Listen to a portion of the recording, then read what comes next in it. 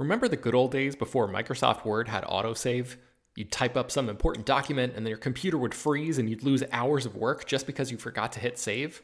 Well, that's what it's like going online without ExpressVPN. Every time you're connected to an unencrypted network, whether it's in an airport, a hotel, a cafe, or anywhere, your online data is not secure. Any person on that same network who knows what they're doing can gain access to your personal data. Bank logins, credit card details, passwords, all the stuff you don't want people seeing. Unfortunately, hacking has become much easier than it used to be. People don't even have to be exceptionally skilled to do it, and there's a lot of money to be made by selling your information on the dark web. ExpressVPN stops hackers from stealing your data by creating a secure, encrypted tunnel between your device and the internet. It's incredibly easy to use. Once the app is running, you literally click one button to get protected. And it works on your phone, laptop, tablet, and more, so you can stay protected on the go. I've been using ExpressVPN for a little while now, and I can rest easy knowing my info is safe and secure. I've heard horror stories of people who've been hacked, and it sounds like a massive pain to try to get any resolution in the aftermath, so I am not interested in finding out what that process is like. Secure your online data today by visiting expressvpn.com/film. That's expressvpn.com//film. And you can get an extra 3 months free. expressvpn.com//film. Hello, everyone, and welcome to Slash Film Daily for September 18th, 2018. On today's episode, we're going to talk about the latest film and TV news. This is Slash Film Editor-in-Chief, Peter Soretta, and joining me on today's podcast is Slash Film writers, Huaitra and Bui. Hey, everyone. And Chris Evangelista. Hello. And it's Chris's 1-year anniversary at Slash Film. Happy anniversary, Chris. It's true. Thanks, everyone. Yeah.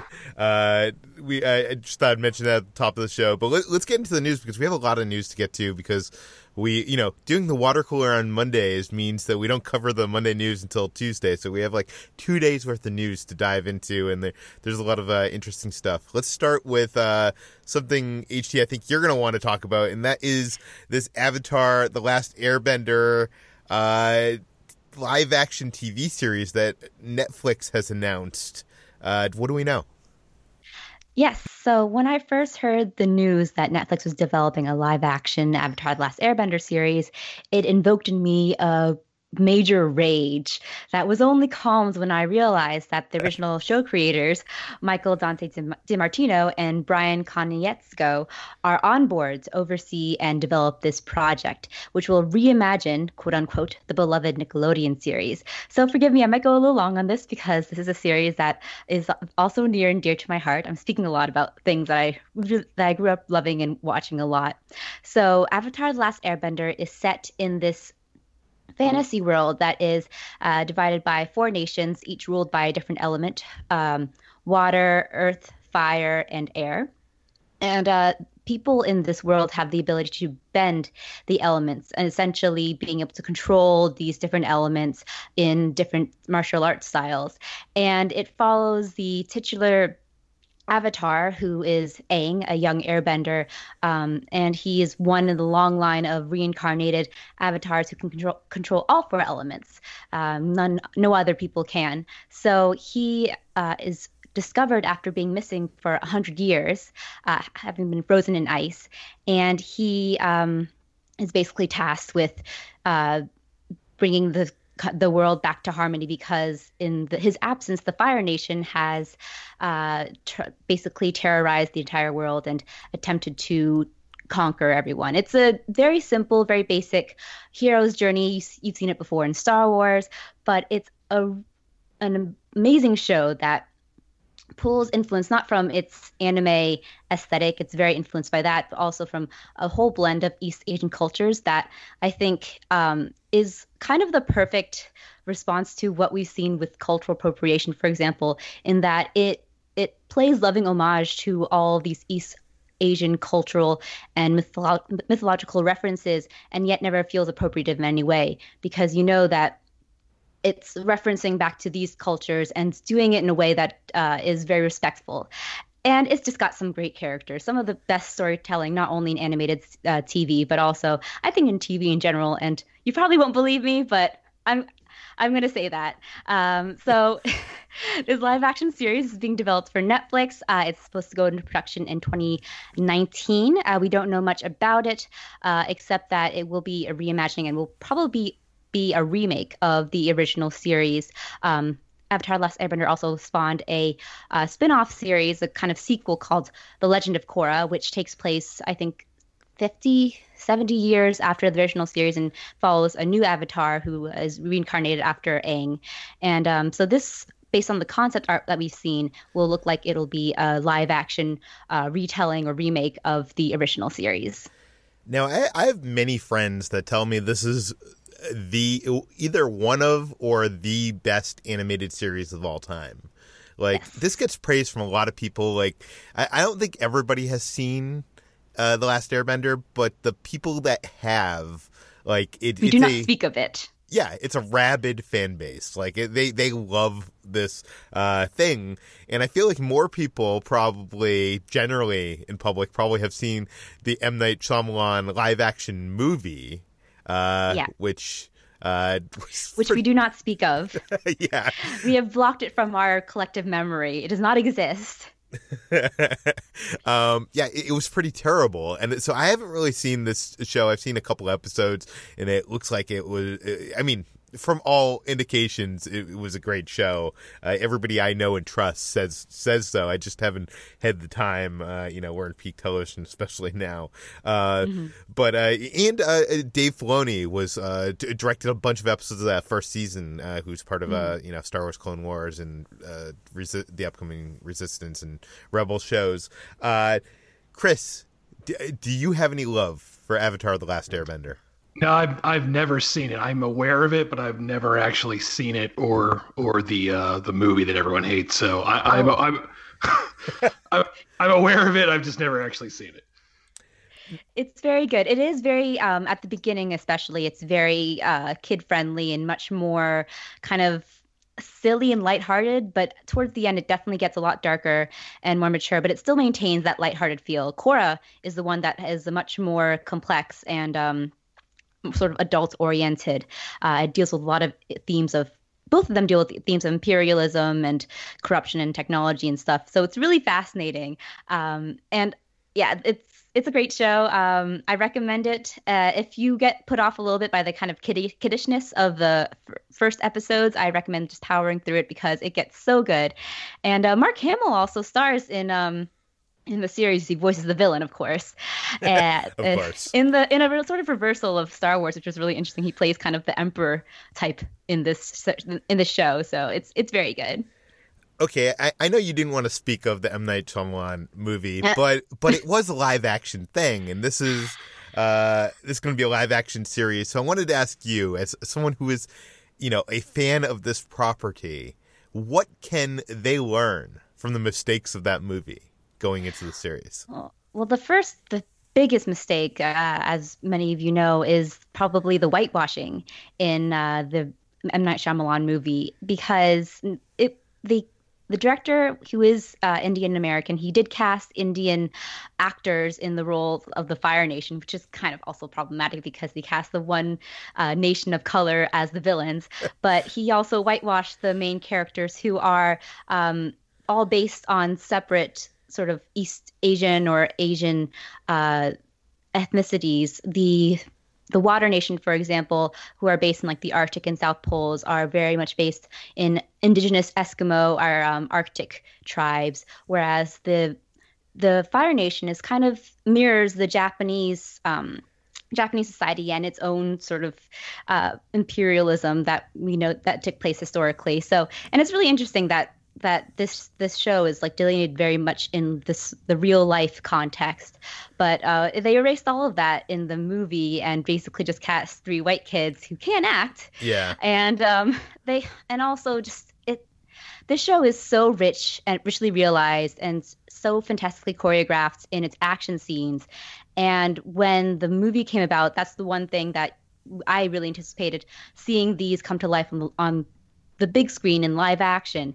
And it was just the most tedious, boring blocking of these action scenes I'd ever seen. And like for the earthbending, for example, which is supposed to be so powerful that these benders could move mountains and create walls in an instant, whereas basically just like five guys moving tiny pebbles across a plane, and it was the worst. It was just terribly realized and definitely not in the vein at all of the original series. So I'm hoping, I don't know if they can achieve even that on a Netflix budget, but Netflix does have a history of just like throwing money at its properties. So I'm hoping that if they want to tackle this series, which really requires a large, almost biblical scope, that Netflix will give them the budget that they need to create this world and create the action scenes and the storytelling that this series deserves. I hope so too. Chris, I'm just curious because I know that you know, when you hear a movie is bad, that does not stop you from going out and seeking it out. And are you trying to get him to watch the M. Night Shyamalan movie, Peter? No, I'm curious why he has avoided it for so long. I don't know. I think it was because, you know, I never watched the series, so the film never really appealed to me. I mean, I'm a M. Night Shyamalan fan. I even stuck with him when most people pretty much turned their backs on him, and you know, he's come full circle now where it's like, oh, he's good again. But I pretty much always enjoyed what he was doing, even, you know, when his career got at its lowest. But I think it was just because I never watched the series, so I never really felt an urge to see the movie. And I especially don't now that I have only heard nothing but terrible things about it.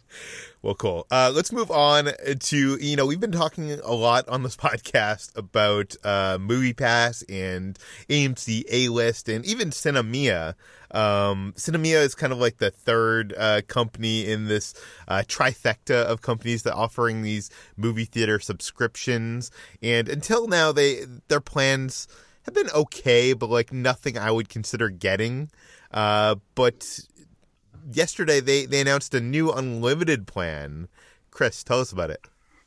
Yeah, so for $29.99 a month, Cinemia is offering unlimited 2D movie tickets to any movie theater in the United States for any movie at any time, which is pretty good.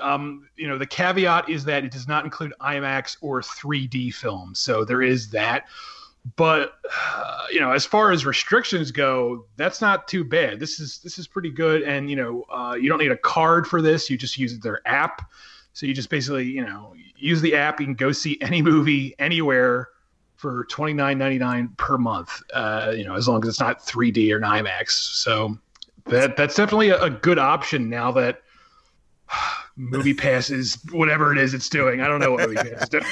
It's slowly it's slowly falling into the abyss at this point. This is the price that MoviePass originally was before they, you know, went down to their insane, you know, prices of like, you know, $9.99 a month. HT, I know you still have MoviePass, right? I do, yeah. Until my year-long subscription ends. After your year-long subscription ends, would you consider would this be enough to consider over AMC A-List? Like, A-List is good, but you can only see movies at AMC theaters, which I think limits the amount of independent films you can see. This, you could see movies anywhere. Like, if I got this, I could see movies at the ArcLight, guys. I could be living large. HD, would you consider either of these after your subscription ends? I think I would. Before this, I was considering doing both MoviePass and AMC so I could have the best of both worlds. But Cinemia, if it offers basically all of that in the best of both worlds, then maybe I would just switch to Cinemia because it does have the tiered planning as well. So that would be really ideal. And I like the idea of being able to access more than just AMC because, again, the AMCs near me don't really offer a lot of the indie films that I want to watch. Yeah. See, I've just become so accustomed with AMC A-List to going to these movies in like IMAX and those you know, their AMC Prime theaters, which have like the reclining seats and like the big screen and Dolby Vision. And I know I sound like an AMC ad, but I miss being able to see like independent movies early. Like AMC gets some indie movies, but like it's when they kind of like go nationwide. So it's usually like a few weeks after, if at all, after they, play it like ArcLight or some of those theaters around me. So I don't know. And I think it'd probably be too much to have two services. I'm going to have to do some thinking about this. Chris, are you tempted by either of these? I know you're not even really a movie theater guy. You're wait till you can see it at home, right? Yeah, I am, or press screenings. So yeah, I'm not going to pay this. Sorry, Cinemia. I mean, if I were picking something, I would think this is a pretty good deal. But yeah, for me, no, thanks, but no thanks. Let's move on to Netflix. A new study has shown that it was rumored that Netflix might add advertisements to the mix, and a new study shows that they could lose a substantial amount of subscribers if they were to do this. HT, what do we know? So we all know that Netflix is ad-free. That's what we pay for. That's what we expect. But there were some reports that Netflix was testing out a feature that would essentially promote its own content in between like breaks of streaming a TV show or a movie, essentially in programming ads. And a study by Hub found that 1,612 UST viewers between the ages of 16 to 74 said that they would unsubscribe from Netflix if the streaming service, not all of them, but 23% said that they would unsubscribe from Netflix if the streaming service added ads, while 41% said they would definitely keep or probably keep their subscription, and 37% remain undecided. However, these numbers were under the condition that Netflix pricing would remain the same with the addition of ads. But if you have to pay more or less for ads, for example, like Hulu does with the ad-free service, then Hub survey found that only 16% of viewers would cancel their subscriptions. What about you guys? I know that both of you are Netflix subscribers. If they were to add ads in between programming and keep the price the same, would that make you cancel or want to cancel? I don't think I would cancel. I mean, it makes it sound like such addicts. It's just like, it's just so simple. And Netflix does have almost everything. Well, almost everything of recent content. If you want to go back in time and history, then you're going to have to go somewhere else. But it's just so easy to have Netflix on your fingertips now. Yeah. And ads, I already deal with ads for Hulu, and I pay the minimum amount, and I don't mind them. I would consider for Netflix maybe paying a higher price, because I really already dislike the Netflix algorithm and homepage that keeps pushing Insatiable towards me. Yeah. I don't want to watch that show. Please stop it. I would probably just not want to be able to choose what I want with Netflix, because I found their algorithm to be very shaky at best. Yeah. Chris, I know, you watch a lot of stuff for, to write about on the site, but if you had to imagine a world that, you didn't have to cover Netflix for a living, you were just enjoying it as a normal human being, if they were to add ads to the mix, would that be enough to make you cancel?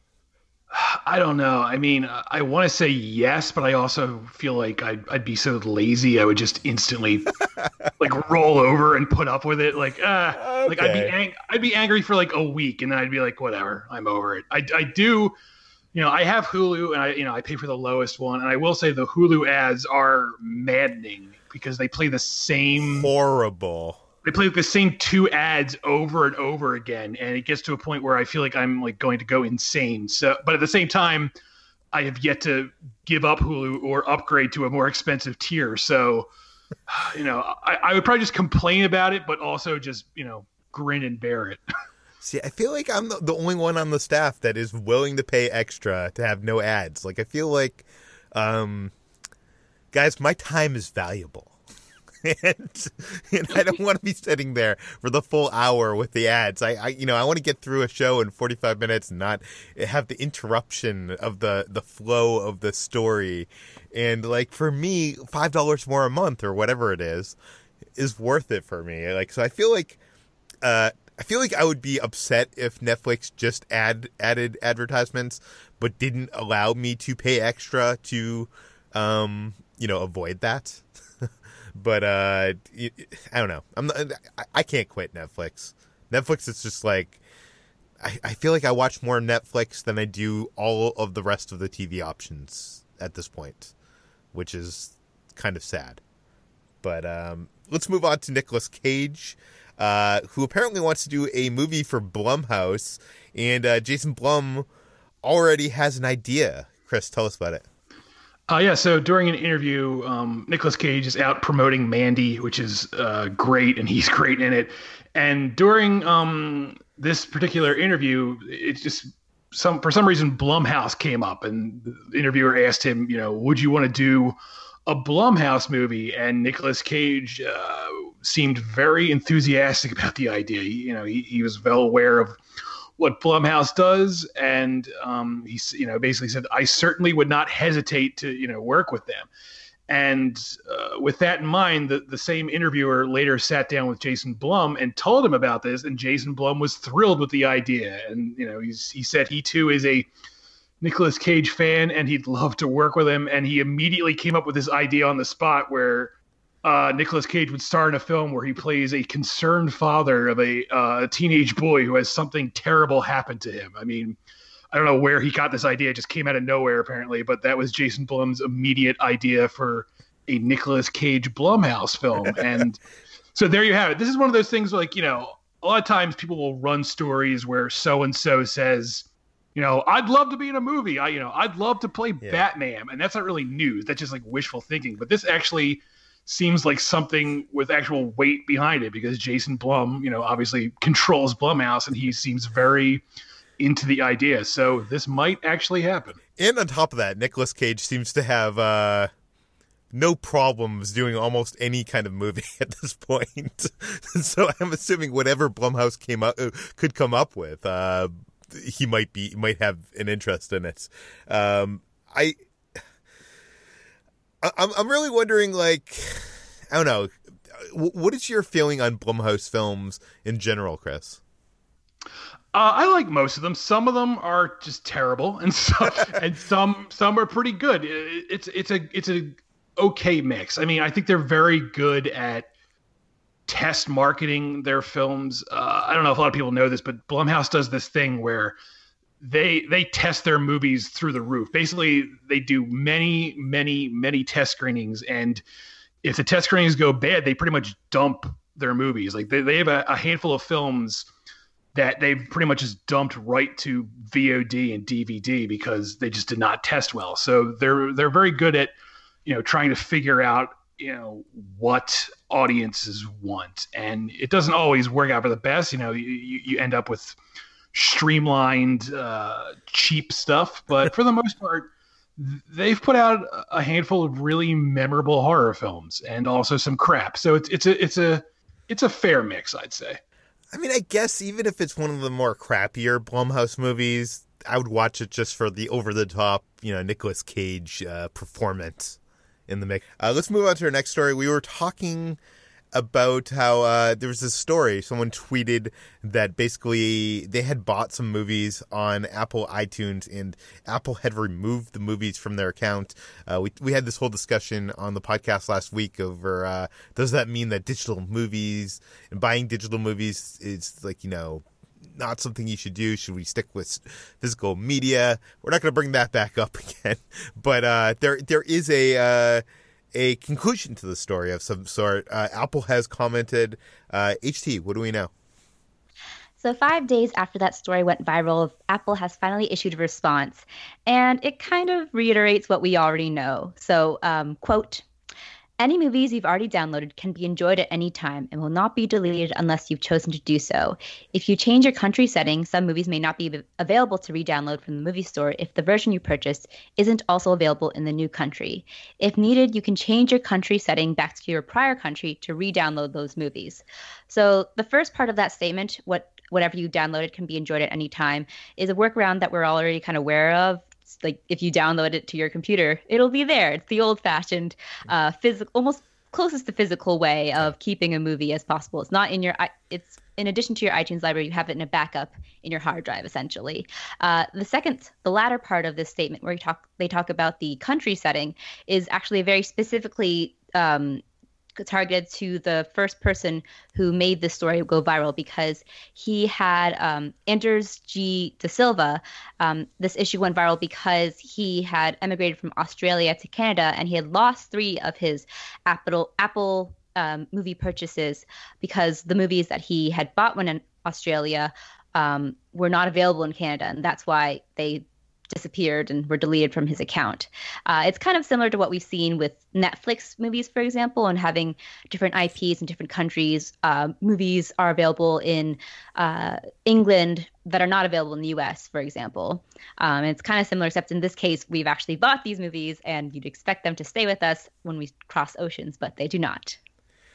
Yeah, I guess it makes sense, because if they didn't do this, then maybe there would be some kind of workaround where, like, you could log in a different country and then buy a movie, and then you'd be able to access that movie in the country that it's not allowed in.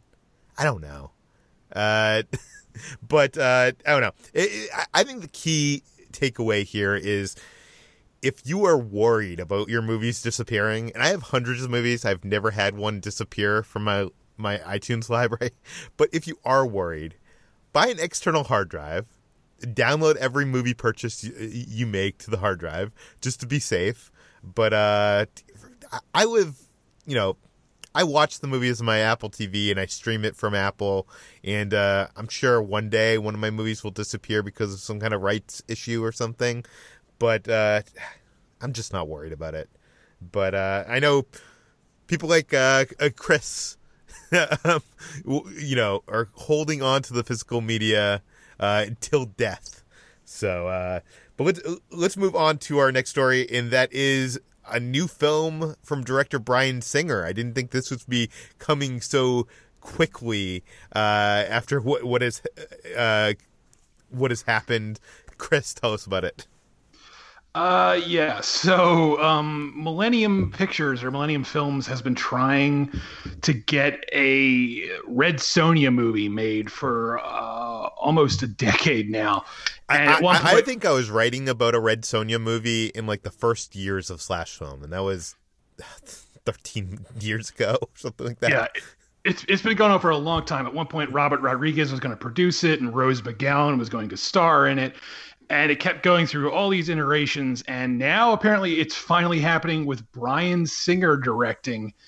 And this is troubling for several reasons. One is, Bryan Singer has several allegations plaguing him throughout his career, and I won't go into that. It's a long, complicated story. But even if you don't think those allegations are true, he also has a well-recorded history of basically just not even showing up. I mean, he was fired from Bohemian Rhapsody for literally not showing up on set. And there's been rumors for years that this is a sort of a pattern with him, where he just keeps not showing up on sets and other people have to finish his films for him. So you would think in a sane world that would pretty much destroy his career. But no, in Hollywood, I guess you can get away with anything, and now as long as you are successful, Chris, you just keep on falling upwards. I guess so. And not only that, but this story literally says, that he's being offered a huge payday for this, and the idea is that this will help rehabilitate his image. And when I read that, I literally wanted to just grind my teeth down into powder, because why he doesn't deserve this. It's nuts to me that he's just getting this chance to make this movie. Like, anyone could make this movie. Give it to literally anyone else. I don't get it, but that's where we are. And I guess it's par for the course here in the hell year that is 2018. All the allegations against Bryan Singer aside, would you think that a person of his talents, the films that he has made, do you think he's the right person for basically, like, Red Sonja is kind of like the female Conan the Barbarian, right? Yeah, more or less. Yeah, it's like a spin-off of Conan, with a female warrior. Yeah, so, like, do you think Bryan Singer as a filmmaker is right for this project? You know, aside from all the... No? Absolutely not. I don't think Bryan Singer is a bad filmmaker. I like some of his films. Like, I still think The Usual Suspects is really well made, although I think a lot of that has to do with the screenplay. But yeah, this is such a female centric film. Why not find a female filmmaker to do this? I mean, one of the things that this is being compared to is, this is like Millennium Films. They're hoping to attract the same audience as, Wonder Woman, but Wonder Woman was directed by Patty Jenkins. Find a female filmmaker, find anyone but Bryan Singer. He shouldn't have this. He should have nothing anymore. He should be done in Hollywood. HT, do you have a differing opinion? I'm betting not. Nope. Everything that Chris just said, I agree with wholeheartedly. Bryan Singer should not be working. Anyone who says that in this era of Me Too, there's no second chances for men, there are second chances. He didn't do his time, whatever the saying is here. He did no time at all, and it infuriates me. Yeah, and unlike a lot of people, there was like no apology, there was no anything. But I don't know. All the allegations aside, I just don't. I was never a person that loved Conan the Barbarian anyways, and I'm not a big swords and fantasy kind of guy. I just don't think I want a Red Sonja movie. But, I don't know. Apparently we're getting one from Bryan Singer. I guess we'll just have to not watch it, right? So, let's move on to a female-led project that I can get behind, and that is Marvel's Captain Marvel. The trailer came out this morning. Brie Larson stars as the character from the title of the movie, and we have all watched the trailer, and you can watch the trailer on slashfilm.com. So I thought we would... this place would be a good place to give our opinions on the trailer. So let's start it off with HT. What did you think of the Captain Marvel trailer? I was excited. So I did not expect this story to go in the direction that it did, which is essentially Carol Danvers falling to Earth and not remembering any of her past, her like human life, her life on Earth, which intrigued me. And it's very muted colors. It's very gritty. It's kind of something you don't really expect in an MCU movie, which is generally brighter in palette. It almost looks like something out of the Warner Brothers DCEU, which is sort of a mixed thing to say, but I think it's a really interesting approach for this movie, which it seems very dark. And I love Brie Larson. I can't wait to see her in this role. And there's a moment in the movie, in the trailer, that really excited me, where you see her fall as an adult, and you see her get up as a kid, and then later on in like different aspects of her life. And it was a moment that really spoke to me, because not only did it remind me of the finale of Buffy the Vampire Slayer, in which it's basically encourages all women to stand up and use their powers and to empower themselves. It was a moment, I feel like, that was kind of that special hero moment that you get that we got in Wonder Woman, and that we get in other films that we haven't seen lately. It's something that's played straight, that accepting of the mantle or whatever. And I think it's really exciting. I'm intrigued by the space and the Earth plot lines. I'm not really sure where this movie is going to go, which is what kind of excites me as well, because I don't really know what to expect of it anymore. No, I think you're right. I think that they've said that they're trying to go for that like 90s action movie kind of look, and this does look a little bit different than the other Marvel films. And it is interesting that they're playing it off like this is an origin movie, but it's not going to start off with her origin story, which is kind of neat. This trailer, for me, I am excited for this movie, and I love Brie Larson, and there was moments in this trailer, like the moment you speak of, I think is probably the coolest moment for me in the trailer, and getting to Samuel Jackson de-aged is kind of cool, but for me, I think the trailer was a little bit underwhelming. I think maybe it's just that this is like the first trailer, it's a teaser trailer, and we're not getting to see much of her in action, and that's kind of what I want to see. I want to see like what are Captain Marvel's powers and how do they look on the big screen. But but I am certainly excited for this. But it was I wasn't. It wasn't like when I saw the trailer for Infinity War and I was jumping in my seat. Chris, what did you think of the Captain Marvel trailer?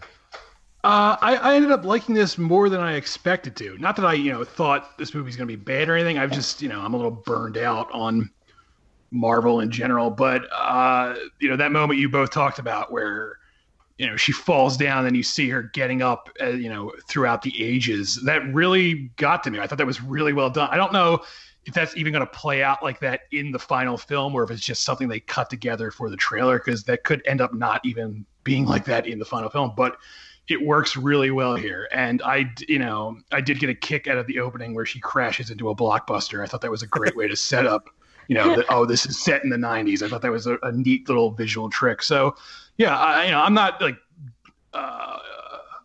hyped for this, but it definitely looks like it could end up being pretty good.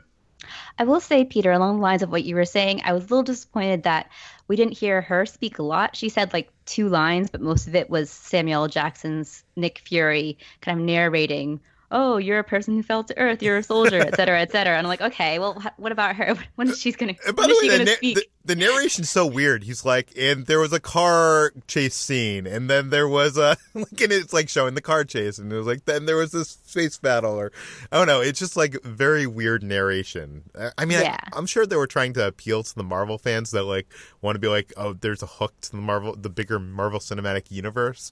But this trailer to me felt like it was something that was edited. This premiered on Good Morning America. And I think this trailer was edited to appeal to the demographic that watches Good Morning America and not Marvel fans. Do you agree or disagree with me there? I can kind of see that. It definitely feels very much like a teaser trailer, just not really showing us anything except for flashes of what we'll see in this movie. More so to just kind of intrigue audiences rather than to get them really hooked. At one point, did we see her like punching an old lady or something? Yeah. Like, what is going on there? It must be a scroll, right? It must be a scroll. That's what I assumed immediately. But it was a very shocking moment. Yeah, that's so weird to put that in there because a lot of people probably don't even know that the Skrulls are in the movie, and like you just see like the hero character punching an old lady on a train or whatever it is. I know Brad did a whole trailer breakdown for us where he goes through image by image and breaks down what's happening and shows you some stuff that you might have missed when you watch the trailer in it's normal speed. So check that out. I'll link it in the show notes. And there's one last thing I wanted to bring up. I know that we are running way over time, but they also released the first teaser poster for Captain Marvel, which features an interesting hidden Easter egg. So if you want to discover that now, you go and search the Captain Marvel poster and see if you can find it. But if you want to be spoiled and you want to know about it, Chris is going to tell us about it. Chris, tell us about it. Oh, yeah. So in the left-hand corner of the Captain Marvel poster, you see a cat's butt. And, if you don't know the Captain Marvel lore, you might just think, oh, that's I'm using little cat cameo. But in doing research, I learned that Captain Marvel actually has a cat in the comics named Chewie. And as it turns out, this cat actually isn't really a cat. It's just an alien that looks like a cat. So it seems to hint that this alien cat will indeed be appearing in the film in some form. And so there you have it. This seems to confirm there's a lot more to this movie than this trailer certainly lets on, because there's no cat in the trailer. So be on the lookout for the alien cat in Captain Marvel when it hits theaters next year. Just hearing about this makes me think that the alien cat is going to steal the show. Like, I just imagine that we're going to have, it's memes and GIFs, and it's just going to be like, the new Porg. It's going to be the Porg of the Marvel Cinematic Universe. But it's kind of fun that they hid the cat in the poster. I know I was looking through Twitter, and when it first showed up that like people were like, oh, there's a cat there. Some people didn't actually believe that was in the poster, like thought it was just like someone. Like Chris, I know you like to Photoshop things and tweet out images to troll people and have fun. I actually thought this was fake too until I went back and like looked at the actual email from Disney and saw it really was in there. Yeah. I didn't realize it was a cat butt, which makes it even better. Yeah, go check it out. We have a whole post about it on slashfilm.com and linked in the show notes. Chris, where can people find more of your work online? I'm at slashfilm.com and I'm on Twitter at cevangelista413. HT, where can we find more of your work? I'm also at slashfilm.com and I'm on Twitter at htranbui. You can find me at slashfilm.com, at slashfilm on all social media. You can find all the stories we talked about today on slashfilm.com and linked in the show notes. This podcast, Slash Film Daily, is published every weekday on iTunes, Google Play, Overcast, Spotify, all the popular podcast apps. Please feel free to send us your feedback, questions, comments, concerns to Peter at slashfilm.com. And if you can, go to iTunes, give us a rating, give us a positive review. That helps us quite a bit. And we will see you tomorrow. Okay, guys, I have a proposition for you. Okay.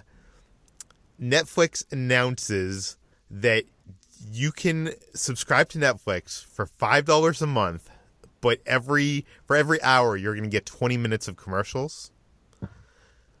Or you have to pay $20 a month to get the non-commercial Netflix. What would you do? I think I would definitely go for that $5 one because, the commercials pop up. I would just leave the room for 20 minutes. I could put up with that. Yeah, I'd probably go for the $5 one too. That's so cheap. But 20 minutes, you're spending 20 more minutes for every hour you're watching. For every 2 episodes of Stranger Things, you're wasting another 40 minutes. I don't know. Maybe I'm the only one that is willing to pay. You can go have a snack. You have a 20-minute snack. Yeah, come take a back. bathroom break. Yeah, but maybe it's not 20 minutes. Yoga. Maybe it's 5-minute breaks spread throughout the show, like Hulu. Oh, so it adds up. I don't know. Yeah. I don't know. Yeah. It's tough to say because I like no commercials, but I also like having more money. So I don't know. Yeah, I'm poor, Peter.